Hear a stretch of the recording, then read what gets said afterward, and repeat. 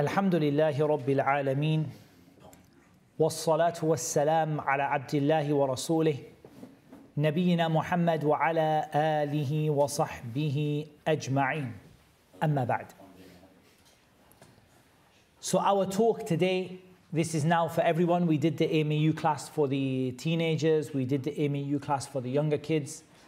This now is for everyone, so there's no reason for anyone to be sitting in the back of the hall. You guys can Mali arakum azin. Why am I saying you all sat separately? Come a bit forward. Better for you.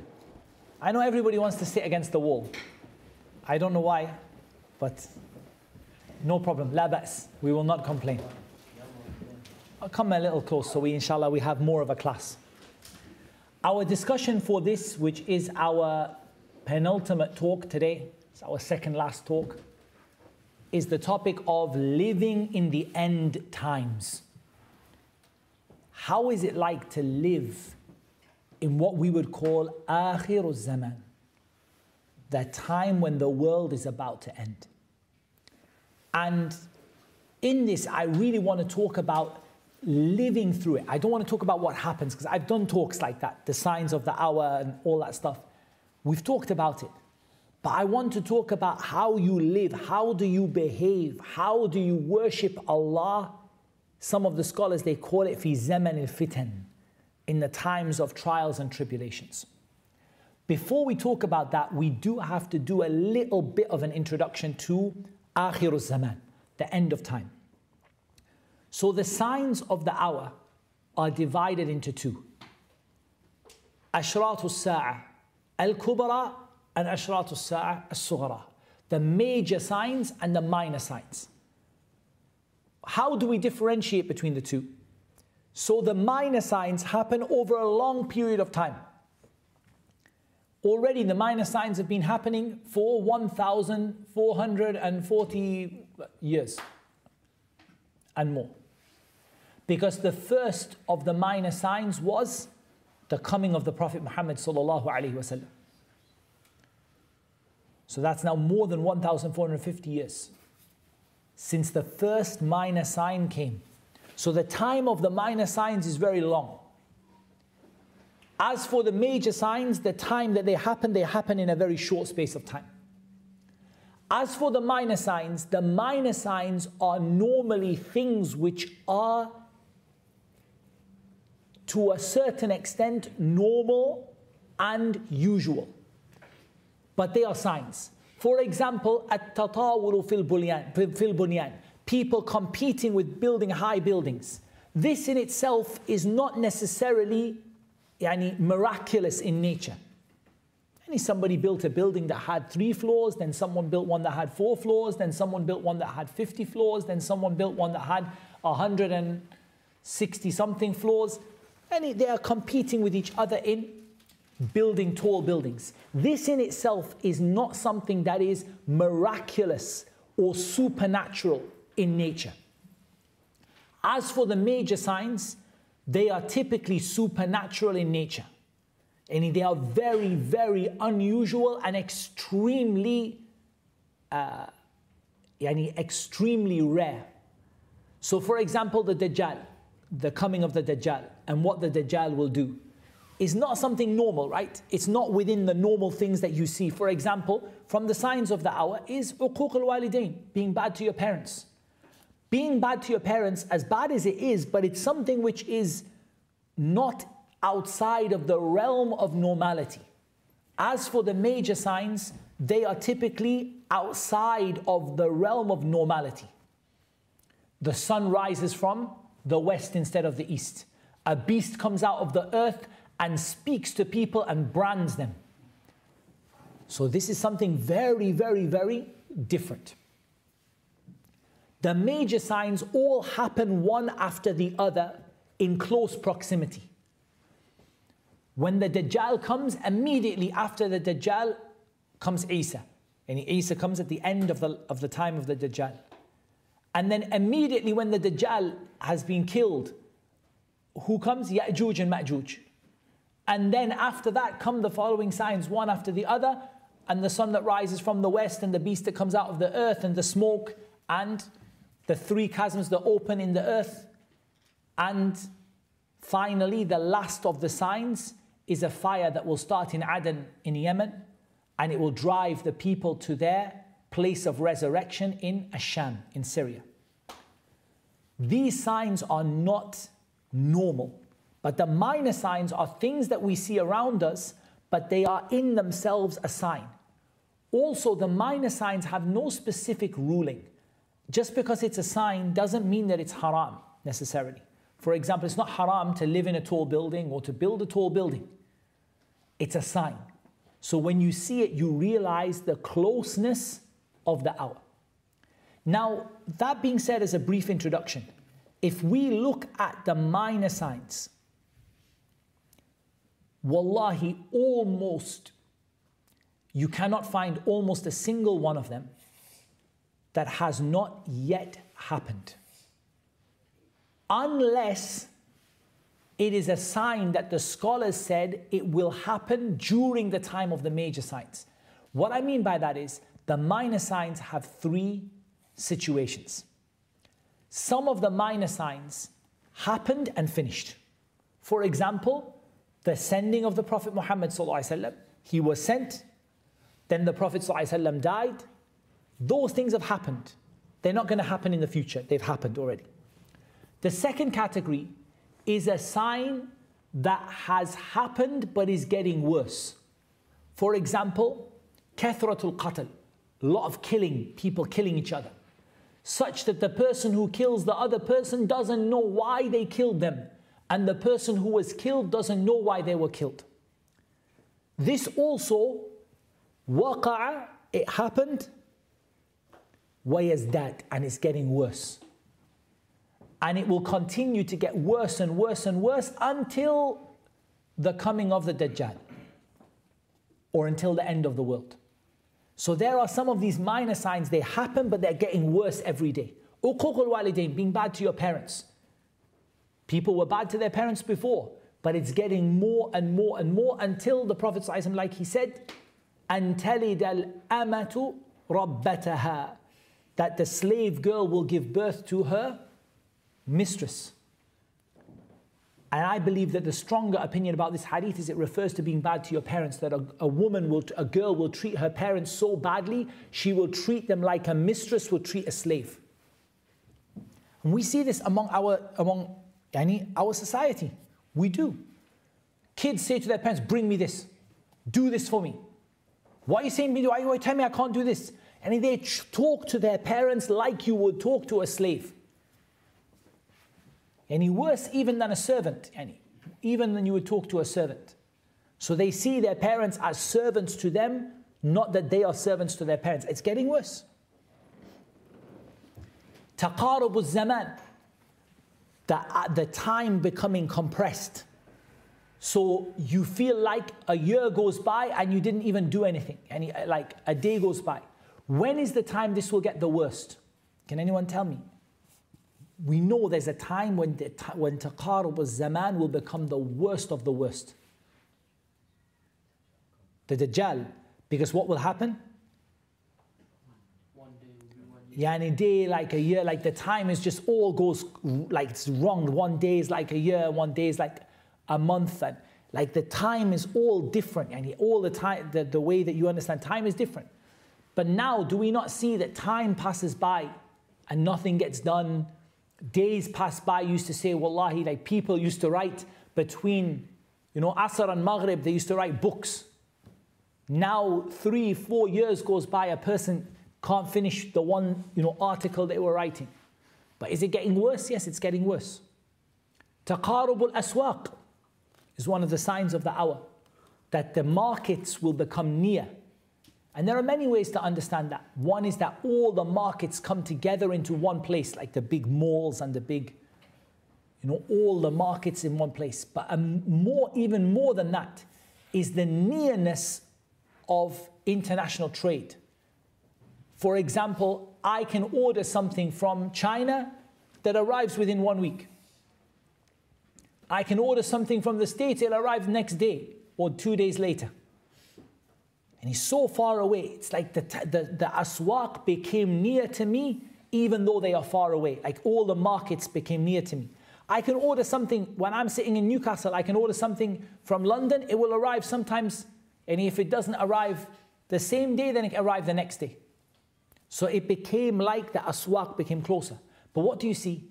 It started with, 2-day delivery, then next day delivery, then same day delivery, then delivery within a number of hours or something like that. So it's getting also more like that, taqarub al-aswaq. So it's something that happened, but it's getting more and more and more. From the signs that we're going to talk about in a moment is dhuhur al-fitan, the trials and tribulations. Like, have trials and tribulations happened to the Muslims before now? They have. Does anyone know what you would call the first trial, the first real fitna that happened to the Muslims?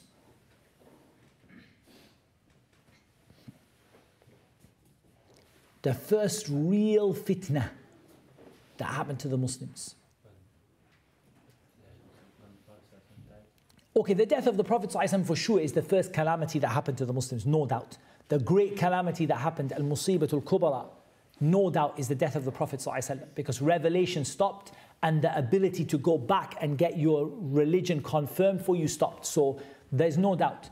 But in terms of a fitna, where the Muslims split and started to fight each other and argue with each other and not see eye to eye, and problems started to happen among Muslims, when was this?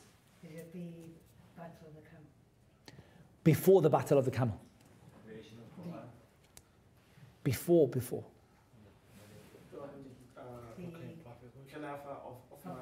Uthman, the killing of Uthman. The killing of Uthman is really the first major fitna that the Muslims go through. Yes, Umar was killed. And yes, Umar was murdered, but Umar was killed by a non-Muslim, right? Somebody who never claimed Islam for themselves. And he was Majusi. He was a Magian and he never claimed Islam for himself. So Umar was killed by a non-Muslim.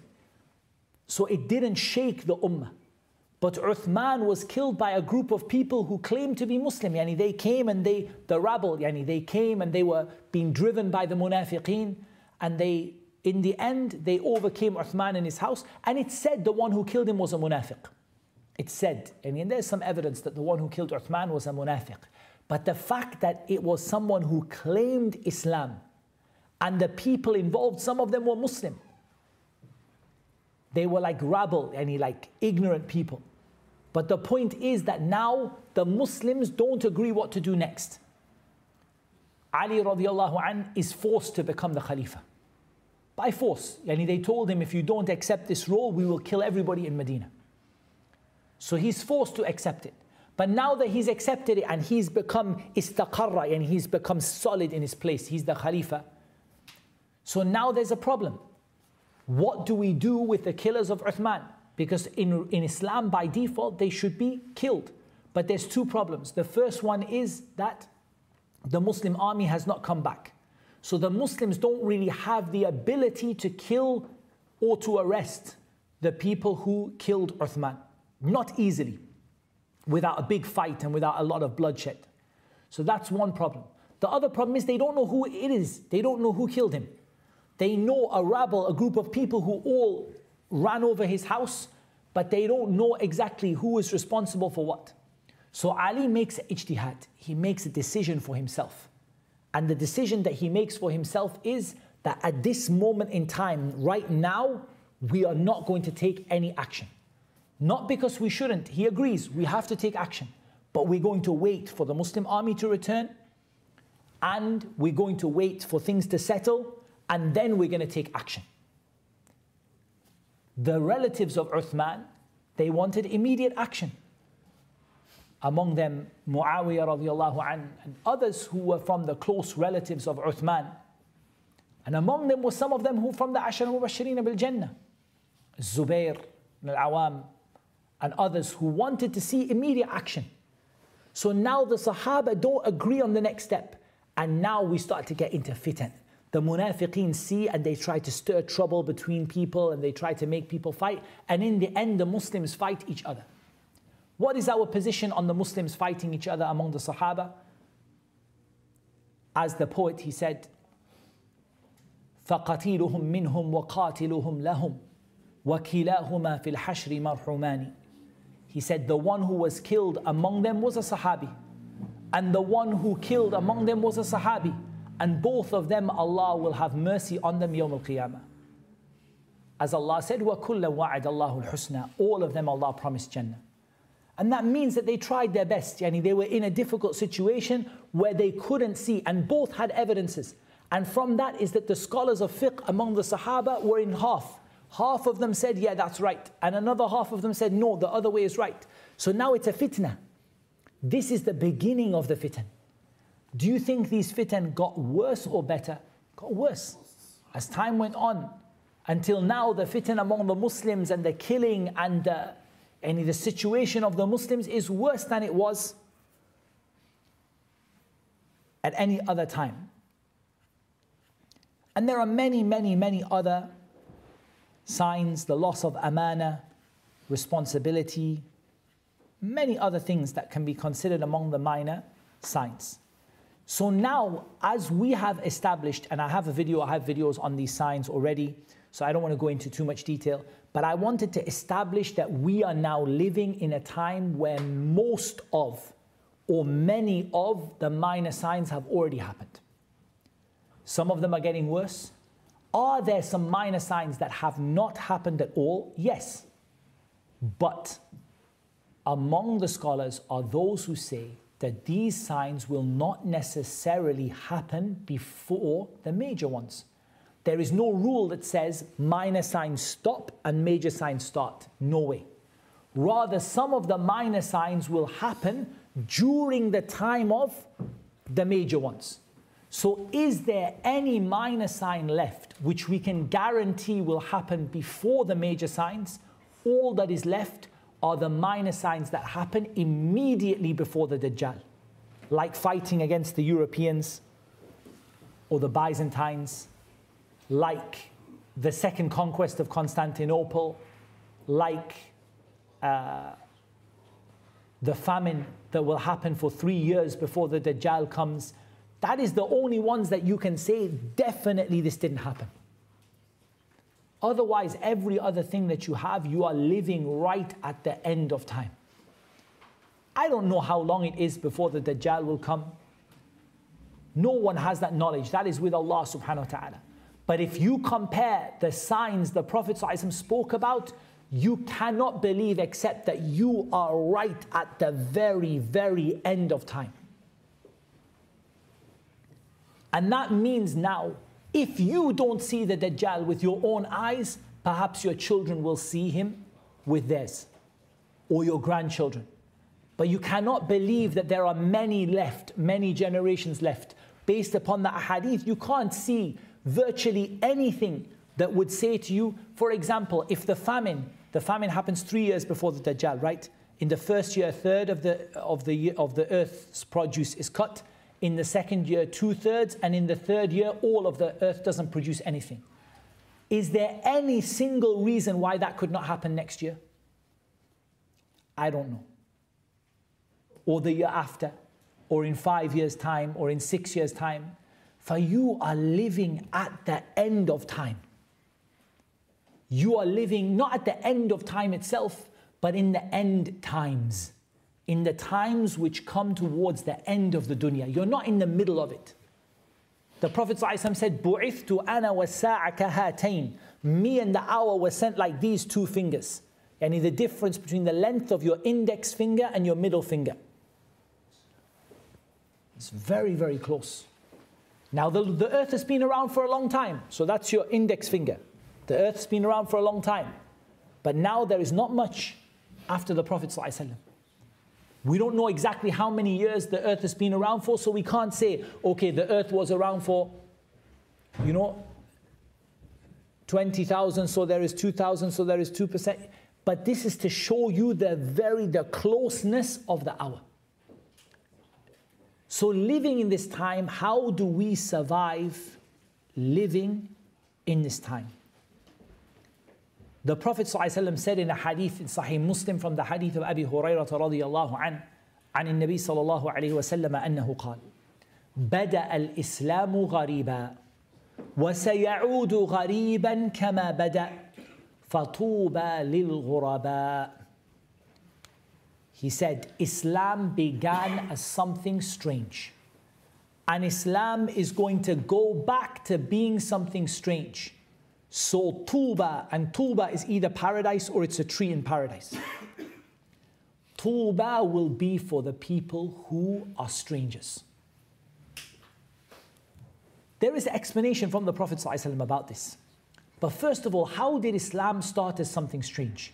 Remember when the Prophet ﷺ first came to tell people about Islam, was it the case that hundreds of people just entered into Islam in crowds? No, it wasn't.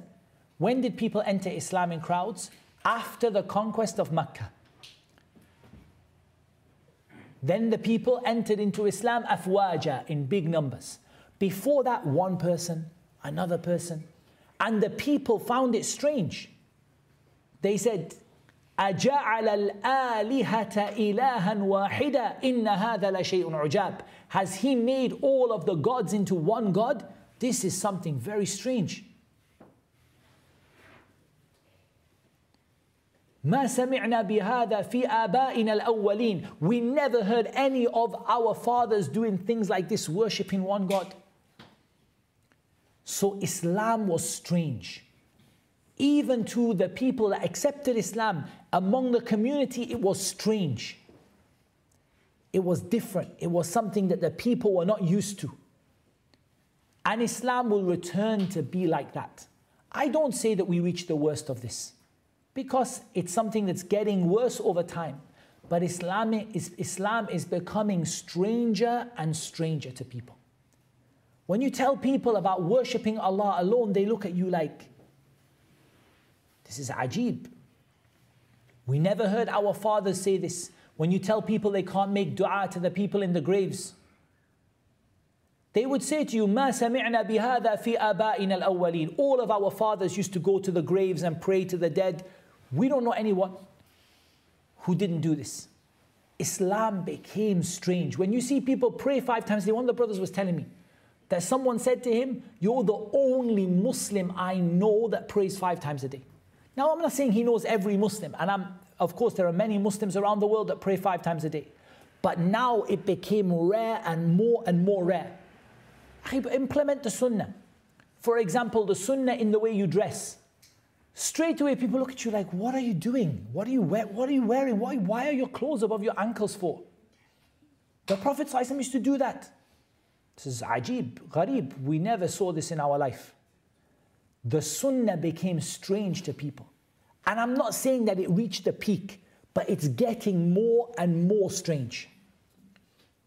فَطُوبَ لِلْغُرَبَاء. Paradise is for who? The people who lived in the very early time of Islam, when Islam was strange, and the people who will come at the end of time and practice Islam when Islam is something strange.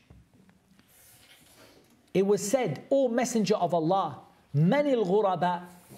O Messenger of Allah, this is in the hadith of Thabit radiyallahu anhu. In a narration, Ya Rasulullah, man al-ghuraba. O Messenger of Allah, who are the strangers? He said, الَّذِينَ يُصْلِحُونَ إِذَا فَسَدَ النَّاسِ. Those who make things right when the people have become lost or corrupt. Those people who bring people back to the Quran and the Sunnah in the time when people lost it. And in another narration, يُصْلِحُونَ مَا أَفْسَدَ النَّاسُ مِن سُنَّتِي. They correct what the people corrupted from my Sunnah. They take what the people lost from the Sunnah, what the people have forgotten from the Sunnah, what the people have done of bid'ah. Because al-fasadu fi Sunnah is bid'ah, right? Like corrupting the Sunnah means bringing innovations. They correct these innovations. They make the Sunnah dominant again. They bring the Sunnah out to the people again. And he said, Hum unasun salihun.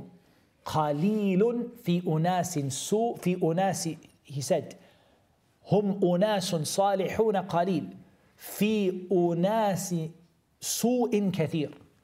أو كما قال, he said, they are a few righteous people among many evil people. And I can't say to you that we reach that time exactly. But there is no doubt, wallahi, there is no doubt, that we are living in a time where very few Muslims, comparative to the whole Muslims in the world, very few are committed to practicing Islam. And out of those who practice their religion, very few practice it upon the Sunnah. I believe statistically that's true. If you look at all the Muslims in the world, and you take the basic principles of Islam, let's just talk about, for example, the sha'air, the 5 times daily prayer, for example, the hijab, or fasting in Ramadan, you know, like the things that Islam is known for. Many Muslims around the world today are not practicing. Islam is a minority in the world today, right? Islam is not the majority of people in the world today. Islam is the minority. From the people who are Muslim, the people who are practicing, I'm not talking about different groups or sects. I'm just talking about people who pray 5 times a day, the women wear proper hijab, you know, the people fast Ramadan, and all that, the most basic things. I don't know if you can say a minority, I'm not sure. But it's not everybody. And it's like there was a time, remember, if you came into the middle of the, you know, even the Abbasid Caliphate, you could not find from the east of the place to the west somebody that doesn't pray 5 times a day. Now look at Jumu'ah. Jumu'ah, the masjid is out onto the street. And yet when you come at Fajr, Dhuhr, Asr, 1 saf, 2 saf, 3 sufuf. Then among those people who pray 5 times a day, how many of them are staunch in sticking to the sunnah of the Prophet ﷺ? And how many of them fell into bid'ah, khurafat, innovations and bad practices? I believe the people practicing a sunnah are a minority inside of a minority inside of a minority. They're an aqalliyah inside of an aqalliyah inside of an aqalliyah. The Muslims are already a minority. Within them, the people who are practicing properly and doing the main points of Islam are also relatively small. And within them, the people who are practicing the sunnah are also a minority. And when you go to a city, how often you go to a city and you find the main 3-4 masajid in the city are all practicing according to sunnah? It's not that common. So it's not about any percentages. I don't know to say 50%, 40%, 60%. But no doubt it's getting more and more strange and more limited in the people who are practicing Islam according to the sunnah of the Messenger sallallahu alaihi wasallam and what the companions understood. Then among them there's an even stranger group. And they are the people who are not just practicing, but trying to correct what the people have done wrong. And trying to bring people back to the sunnah. And they are the ones who the Prophet ﷺ called al-ghuraba. The people who الَّذِينَ يُصْلِحُونَ عِنْدَ فَسَادِ النَّاسِ. The people who make things right when the people have corrupted them. The people who make things right when the people have corrupted them. So this is the first point that I wanted to make about living at the end of time. Be from the ghuraba. Be from the strangers. Don't worry that people find it strange that you come to the masjid for Fajr, and people find it strange that you don't work in this haram job, and people find it strange that you don't mix freely between men and women, and people find it strange that the sister wants to wear niqab, and people find it strange. Don't worry about how many people find what you do to be strange. In this time we live in, if people look at you as strange, this is a sign that you're upon the truth. Not always, because you have to bring that in terms of the Quran and Sunnah. But generally speaking, if you're practicing Islam and people find you practicing Islam to be strange, فَطُوبَى لِلْغُرَبَى. Paradise is for the people who are strange. That's the first thing. Also is strive to be from the people who bring the Sunnah back to life. Many times you'll find sunan, people will look at you like you are a different religion. For example, praying 2 rak'ah before Maghrib. The Prophet ﷺ said, Sallu qabla al-Maghrib, Sallu qabla al-Maghrib, Sallu qabla al-Maghrib. Pray before Maghrib, pray before Maghrib, pray before Maghrib. Liman arad, aw kama qal, whoever wants to do it. Rarely you will see people pray 2 rak'ah before Maghrib, and between the adhan and the iqamah. How many people you see after they prayed Qiyamul Layl, when they come to the masjid, they lie in the saf and they close their eyes between the adhan of Fajr and the iqamah. There are so many things from the sunnah people forgot. Bring the sunnah back to life. Learn the sunnah, practice it and teach it to people and bring it back to life. الَّذِينَ يُصْلِحُونَ مَا أَفْسَدَ النَّاسُ مِن سُنَّتِي. The people who make right what the people corrupted from my sunnah. What does it require to make right what the people corrupted from the sunnah? It requires knowledge. It requires in reality 4 things. It requires first of all knowledge, that you know the sunnah of the Prophet ﷺ, so you know what to tell people to do and not to do. The second is that you yourself practice that sunnah in your life. The third thing is you tell people about it. You see someone not practicing the sunnah in something, say, Akhi, did you know the Prophet ﷺ used to do this? So we can do it as well. Practice the sunnah. Tell people about it and be patient, because you are gharib. You are very, very rare among the people if you do this. So people will see you to be a bit strange that you're telling people to practice the sunnah and you're bringing these sunnah back to life, ihya as-sunnah, and you're telling the people to follow it. People will see you to be strange.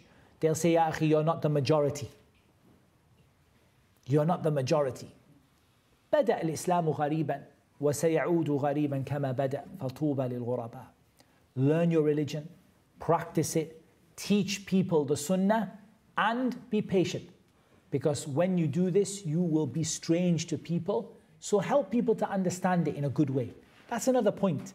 And sometimes people, they speak or they behave in a way that is strange so that people don't understand them. حدث الناس بما يعرفون. Explain to people the way they can understand it. Help people to really understand what the sunnah is. This is the sunnah. Did you know the Prophet ﷺ used to do this? Really? I didn't know. Help people to understand it. And it also means you must be careful not to speak without knowledge. Because if you speak without knowledge, there is no doubt that speaking without knowledge is something which makes the situation at the end of times worse. There is a hadith. The Prophet ﷺ, he told us, إِنَّ اللَّهَ لَا يَقْبِضُ الْعِلْمِ. Allah Azza wa Jal does not snatch away knowledge. Allah Azza wa Jal does not snatch away knowledge. انتزاعا ينتزعه من الناس. Allah doesn't snatch away knowledge and just like that, yani, you wake up one day and there's no more knowledge.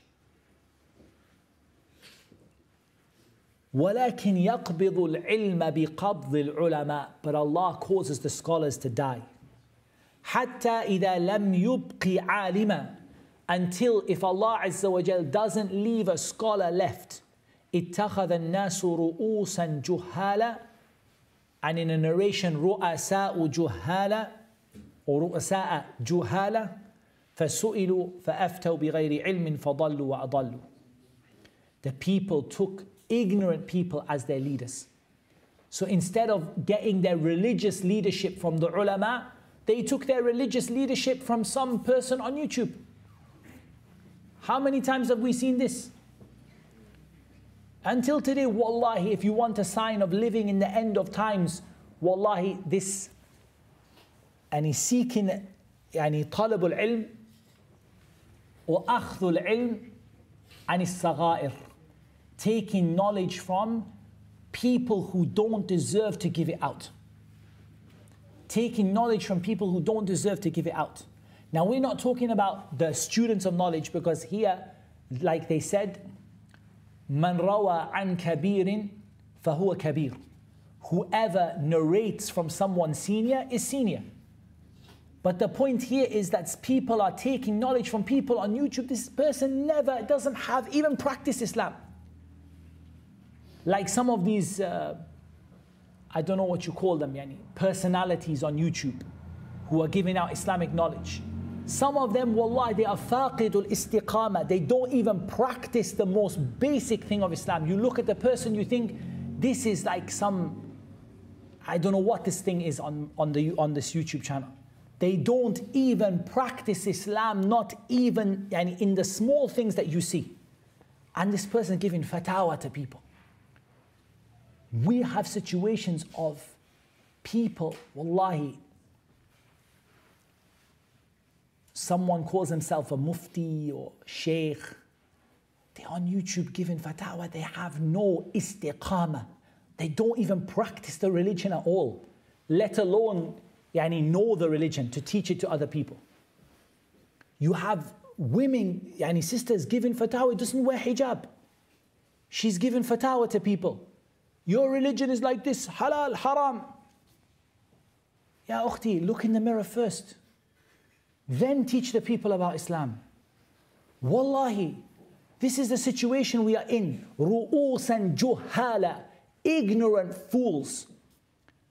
And the people ask them about Islamic knowledge. You have celebrity people, common culture, people who, like their person doesn't know how to recite Surah Al-Fatiha. And the people ask them, Sheikh, what do you think about this? Is it halal or haram? Haram. The person doesn't know how to recite Surah Al-Fatiha. How can you ask them knowledge of Islam? فَأَفْتَوْا بِغَيْرِ عِلْمٍ. Then they give the knowledge without knowing how to give it. And they don't know that knowledge, they give the answer. فَأَضَلُّوا وَأَضَلُّوا. They misguide themselves, they misguide others. So it's very important when you revive the sunnah, you revive it based upon knowledge. Now we talked about knowledge, but action is also very important, acting upon it. Abi Hurairah narrated from the Prophet ﷺ that he said, بَادِرُوا بِالْأَعْمَالِ فِتَنًا. He said, rush to do good deeds before the trials will come. كَقِطَعِ اللَّيْلِ الْمُظْلِمِ. Like pieces of the dark night.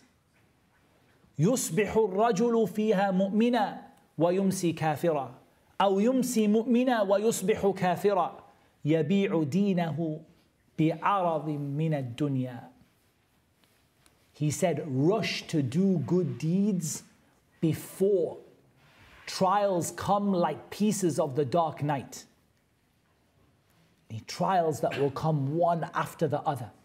From the signs of the hour is ظُهُورُ الْفِتَنِ, that trials will come one after the other after the other.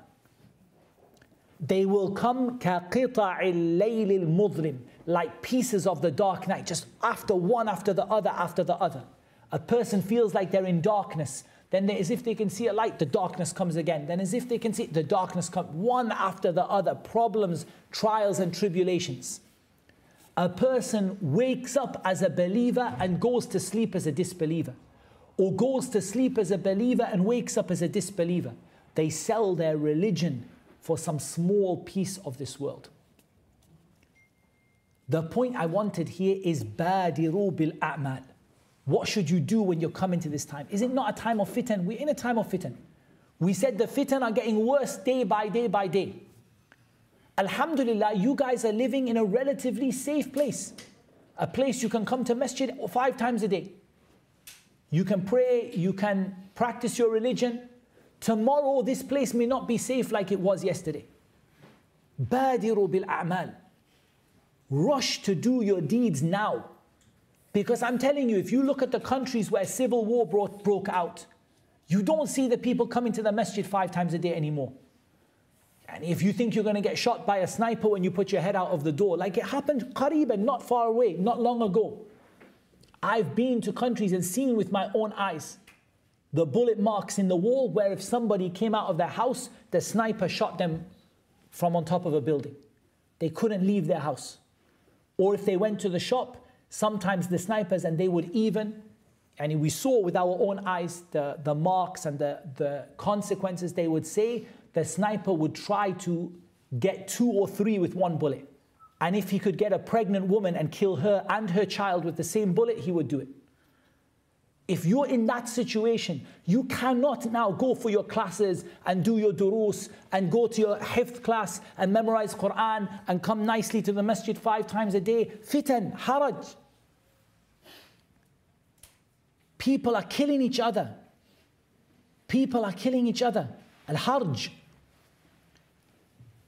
In this situation, you must now take advantage of the chance you have today. Because tomorrow this place may not be safe anymore. Next week it may not be safe anymore. How many places we see from the non-Muslims, the country is safe, the next day, problems, fighting, riots. It doesn't have to be a war. It could even be rioting among people, right? As we've even seen in this country in certain times in the past. Suddenly the city is inflamed and riots and people trying to beat each other up and people are scared for themselves. If you don't take advantage of the blessings you have today, you don't know where you will be tomorrow. You don't know where your health will be. You don't know where you will be in terms of safety and security in the country you live in. You don't know where the Muslims will find themselves. So بَادِرُوا بِالْأَعْمَالِ فِتَنًا. Rush to do your good deeds now while you have a chance to do them. Because the trials will become so bad that a person will wake up in the morning and before the evening came, they left Islam. And a person will go to sleep in the evening and before the morning comes, or when the morning comes, they left Islam. It's a very, very, very serious situation. So we must do righteous deeds when we have the chance. Right now, there are people in the world who don't have safety and security. There are people in the world who are not able to safely go to the masjid or go to their classes or learn.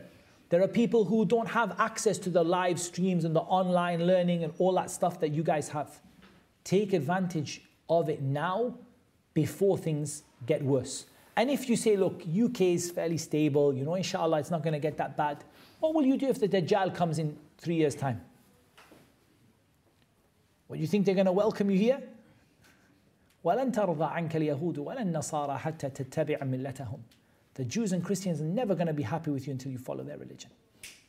They're not happy with you here now, let alone about how they will be when the Dajjal comes. For a person should not feel safe. أَفَأَمِنُوا مَكْرَ اللَّهِ. Do they feel safe from the plot of Allah?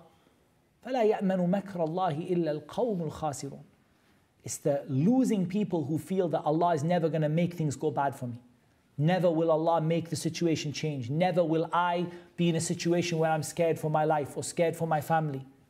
Who said that you'll never go through that? So rush to take advantage of the good opportunities you have now before things become worse. From the ahadith that I wanted to talk to you about,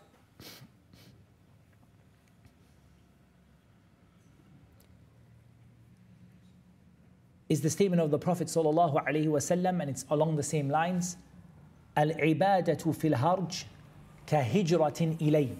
The hadith is narrated by Muslim.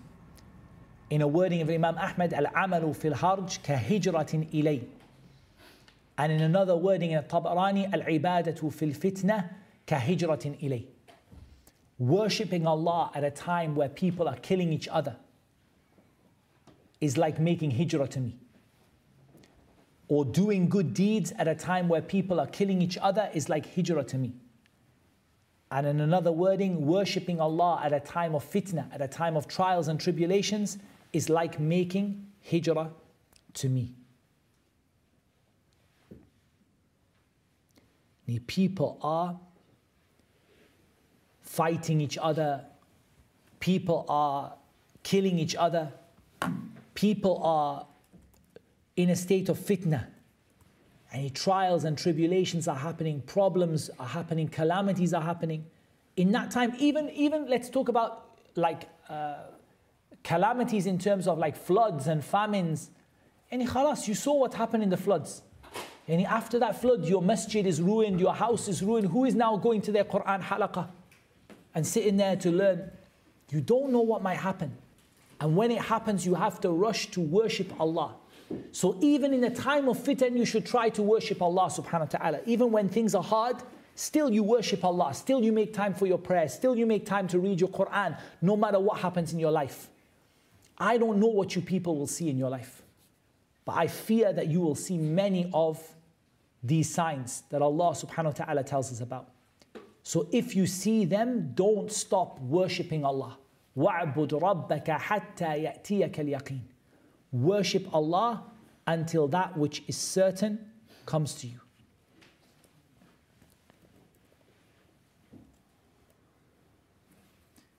From the ahadith that I wanted to talk to you about is the statement of the Prophet sallallahu alaihi wasallam. And the hadith is the first hadith that Imam Muslim brings in Kitab al-Fitan. The book of the trials and tribulations. That the Prophet sallallahu alaihi wasallam said, La ilaha illallah, waylun lil arabi min sharrin qad iqtarab. He said, La ilaha illallah, woe to the Arabs. There is an evil that is very close. فتح اليوم من ردم يأجوج ومأجوج مثل هذه. He said, there is a hole that is opened for Ya'juj and Ma'juj to come out like this. And he made the sign of 10 on his finger, and he made a small hole with his finger. Like a small hole with his finger. قلت يا رسول الله. The narrator says, and the narrator is Zainab binti Jahsh radiyallahu anha. She said, O Messenger of Allah, أَنَهْلِكُ وَفِينَ الصَّالِحُونَ. Will we be destroyed while there are righteous people among us? قَالَ نَعَمْ إِذَا كَثُرَ الْخَبَثِ. He said, yes, if evil becomes widespread. So if evil becomes widespread among us, we could even be destroyed even though we are trying to be righteous. However, a person might ask,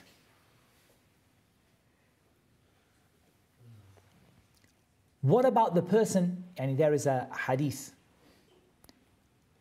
and the hadith,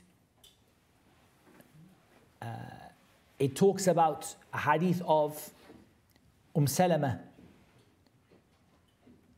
with regard to the destruction of a people who are destroyed when they go along with an army. Yani there's an army that goes to destroy, or there's an army that goes to try to destroy or to try to attack Mecca.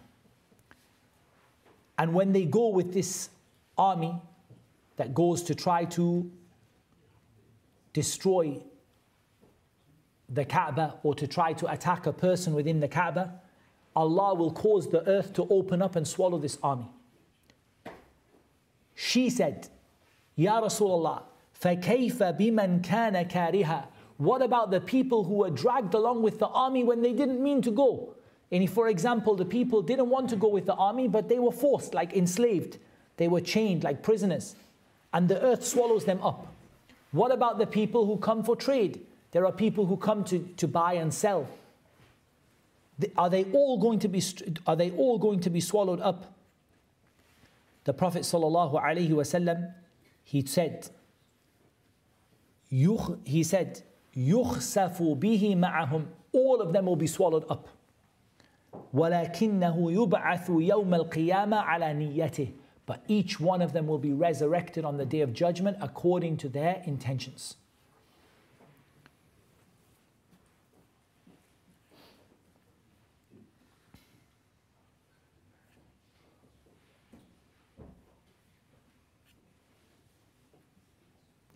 The Prophet ﷺ said, هَلْ تَرَوْنَ مَا أَرَى.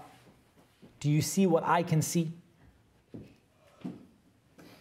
From the hadith of Usama radiyallahu anhu, that the Messenger of Allah ﷺ said, هَلْ تَرَوْنَ مَا أَرَى. Do you see what I see?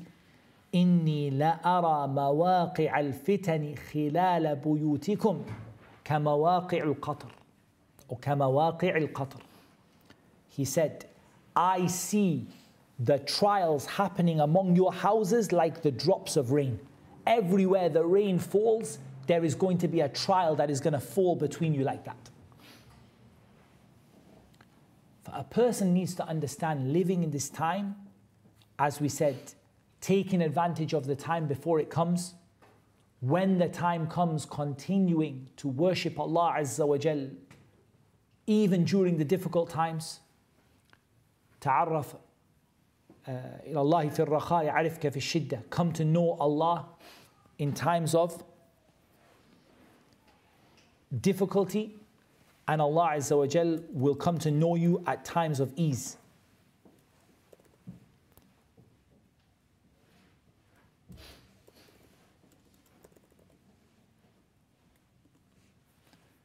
In the hadith, تعرف إلى الله في الرخاء يعرفك في الشدة. Come to know Allah at times of difficulty, and Allah will come to know you at times of ease. And we mentioned the value of reviving the Sunnah and reviving Islam in the time when the people have strayed from it. But I wanted to take something from all of this. نعم إذا كثر الخبث. And maybe this is one of the last points I will make before we stop. I wanted to take that one of the ways that we can improve our situation is by reducing the evil that we see in our society. Like Allah Azza wa Jalla said, كنتم خير أمة أخرجت للناس تأمرون بالمعروف وتنهون عن المنكر وتؤمنون بالله. You're the best people that have ever been brought out for the people. You command what is good and you forbid what is evil, and you believe in Allah. So telling people to do what is good and stopping people from doing what is evil. Correcting yourself, correcting your family, correcting the people around you, so that it is not a situation where the evil increases to an extent where it becomes predominant, and then in that time, everybody can be destroyed. So if everyone is going to be destroyed, what must you be? You must have two things about you. You yourself must not have fallen into that sin that caused the people to be destroyed. And you must be making your efforts to correct as many people as you can, commanding what is good and forbidding what is evil. And if you do that, inshallah, even if you are destroyed with them, you will not be raised with them Yawm al-Qiyamah. One of the fitan I just wanted to highlight, I highlighted it yesterday, but I wanted to make a special point on it, is the trial of following the way of the people who came before you. The Prophet ﷺ said, لَتَتَّبِعُنَّ سَنَنَ مَنْ كَانَ قَبْلَكُمْ. You are certainly going to follow the ways of the people before you. You will certainly follow the ways of the people before you. لَتَتَّبِعُنَّ سَنَنَ مَنْ كَانَ قَبْلَكُمْ. Handspan by handspan. Handspan by handspan. And arm length by arm length. Until if one of them entered حتى لو دخلوا جحر ضب لدخلتموه, or in some narrations تبعتموهم, you would follow them. They said, O Messenger of Allah, do you mean the Jews and the Christians? قال فمن شبرا شبرا ذراعا بذراع. Hand by hand and arm by arm. And this is one of the things that we have to stop happening to us if we want to be safe from the fitan at the end of times. Because in reality, who are those who follow the Dajjal? In reality, primarily they are al-Yahud wa nasara. Why? Because as for the Jews, they rejected Isa and Muhammad sallallahu alaihi wasallam, and they're waiting for their Messiah to come. And as for the Christians, they rejected Muhammad sallallahu alaihi wasallam, and they're waiting for the return of Isa. But when the Dajjal comes, what is he going to tell people? I am that Messiah. And he's going to tell people that he is that Messiah, that he is that person who came, he is that prophet the Jews are waiting for, and he is that prophet that the Christians are waiting for. And then he will tell them that he is your Lord, but you will not see your Lord until you die. So in reality, those people who already are following the Jews and the Christians, when this fitna comes, will only increase in following them until they follow Al-Masih al-Dajjal. And the Prophet ﷺ said, وَمَنْ تَشَبَّهَ بِقَوْمٍ فَهُوَ مِنْهُمْ. Whoever resembles a people is one of them. So we must have our distinct Muslim identity. I did a talk on that yesterday. I briefly took it offline. I want to make some small edits just to make sure that my points were as I wanted to say it. But I will put it back up, inshallah ta'ala, in the next couple of days. This talk on Muslim identity is very important.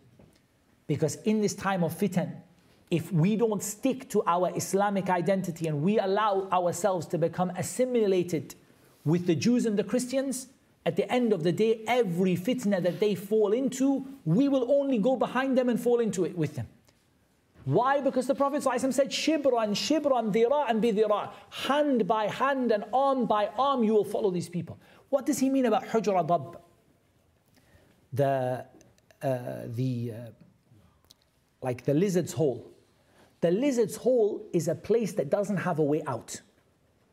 It's a trap, right? You go in there and it's completely like very, very narrow, very small space, and there's no way out from it. You see the person go there and get stuck. They can't escape. Then you go behind them and you get stuck. Then the next person comes behind and they get stuck. That's the meaning of you see them enter a lizard's hole and you follow them. This is not my personal opinion. This is what the Prophet ﷺ said. They said, O Messenger of Allah, do you mean the Jews and the Christians? قَالَ فَمَنْ. Who else do I mean? That's what he said. Who else do I mean? We must be careful not to follow them. We must be careful not to resemble them, so that when the fitan come, we don't end up following them into the fitna, following them into their trials and tribulations. And these fitan for them, what do they come from? They come from الظلم والجهل غير المغضوب عليهم ولا الضالين. They come from people who know the truth but follow their desires, and people who don't know their religion at all. And because the typical nature of the Yahud and the Nasara, Ahl Kitab, is that either they know what they should be doing but they don't do it, or they don't even know the difference between what's right and wrong. For this is what caused them to go into fitan and to go astray. And this is what will cause us to go astray if we don't stop this habit of following them. That's a good place for me to stop. It's time for the adhan, inshaAllah ta'ala. After the adhan, we take a couple of small questions from the audience, inshallah, just briefly. And we leave the video on for that, bi'idhnillahi ta'ala. And then, inshaAllah ta'ala, we will break for our final lecture after Asr, which is going to be on the topic of an invitation from Allah. Allahu Akbar, Allahu Akbar. Allahu Akbar, Allahu Akbar. Allahu Akbar, Allah. Ashhadu an la ilaha illallah. Ashhadu an la ilaha illallah. Ashhadu anna Muhammadan Rasulullah. Ashhadu anna Muhammadan Rasulullah. Hayya 'ala as-salah. Hayya 'ala as-salah.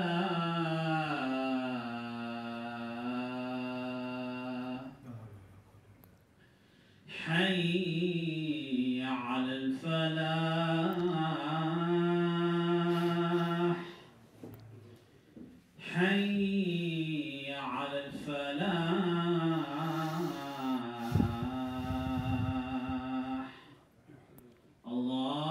Allahu Akbar, Allahu Akbar. Allah. La ilaha illallah.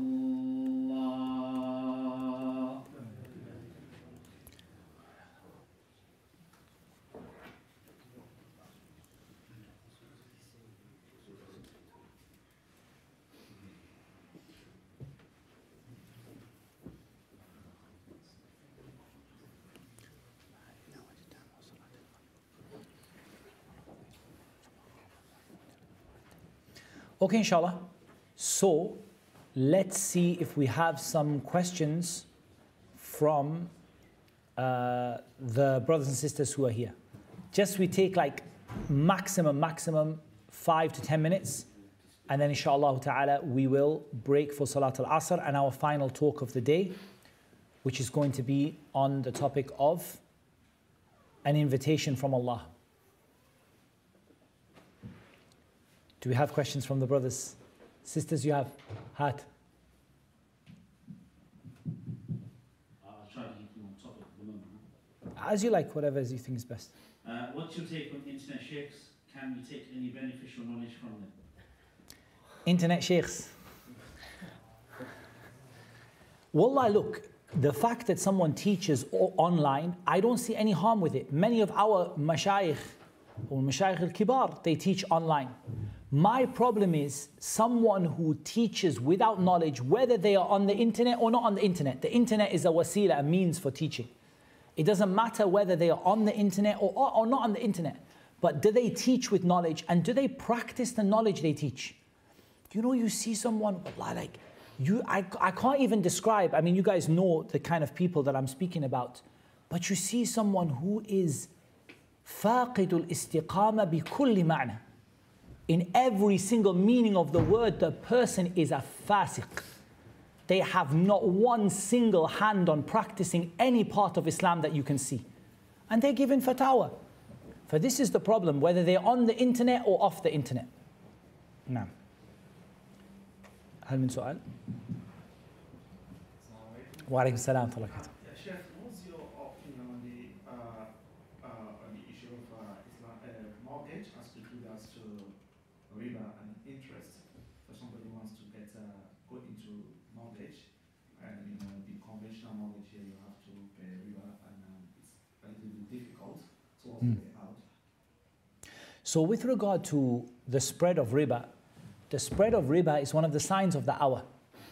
The Prophet ﷺ made it from the signs, one of the signs of the hour is intishar or riba, that riba will be everywhere. As regards the ruling of riba, Allah Azza wa Jal, He said, الذين يأكلون الربا لا يقومون إلا كما يقوم الذي يتخبطه الشيطان من المس ذلك بأنهم قالوا إنما البيع مثل الربا وأحل الله البيع وحرم الربا فمن جاءه موعظة من ربه فانتهى فله ما سلف وأمره إلى الله ومن عاد فأولئك أصحاب النار هم فيها خالدون. Allah Azza wa Jal said, those who devour riba will not stand on the day of resurrection except like the ones who are beaten by the shaitan and possessed into insanity. That is because they say trading and riba is the same. Now this is the first important point. They say there's no escape. Yani riba and trading is the same. Yani we have to do riba, we have to do it. But Allah has made trading halal and riba haram. So for example, Allah has made renting a house halal, and Allah has made riba in a house haram. There are some people who come and say, oh, you know, I can't renting. That's because they say, إِنَّمَا الْبَيْءُ مِثْلُ الرِّبَى. They say this renting and riba, it's, you know, renting I pay more money. وَأَحَلَّ اللَّهُ الْبَيْعَ وَحَرَّمَ الرِّبَى. But Allah made renting halal. And Allah made buying halal. And Allah made buying it by cash halal. And Allah made borrowing it interest-free from someone halal. But Allah made riba haram. So whoever got the message from Allah and then they stopped, their affair is with Allah. And whoever goes back to riba after they got that message, they are the people of the fire and they'll be in it forever. The first thing is we understood that Allah made it haram. The second thing is that we understood that riba is not something that can be allowed for a haja. There are two types of haram in Islam. There is something which is haram that can be allowed for a need. When people really need it. When people really need it. And there are things that cannot be halal except for a darura, a necessity. So for example, the issue of men and women being together in the same space. Haram, right? It's haram. But is it haram in of itself, or it's haram because of what it leads to? It's haram because of what it leads to. So for example, in the market where you cannot easily have a separate shop for a man and another shop for a woman, they can use the same shop, but they keep us apart as much as they can and separate. Riba is not like that.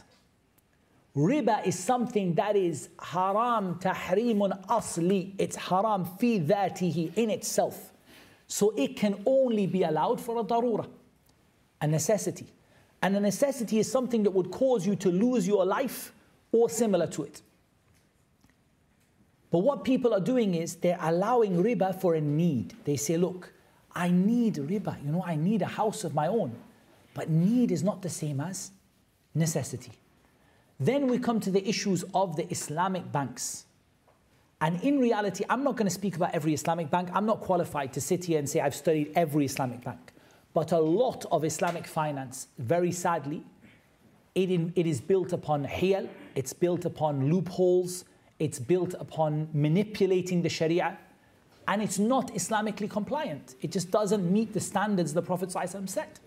And again, I'm not talking about every bank or every country. There could be some great countries, some great banks. But I'm talking about the general trend in Islamic finance is what? Is hiyal, making loopholes, you know, changing the words of things, taghayyur al-asma, taking the word riba and call it ribah, call it profit.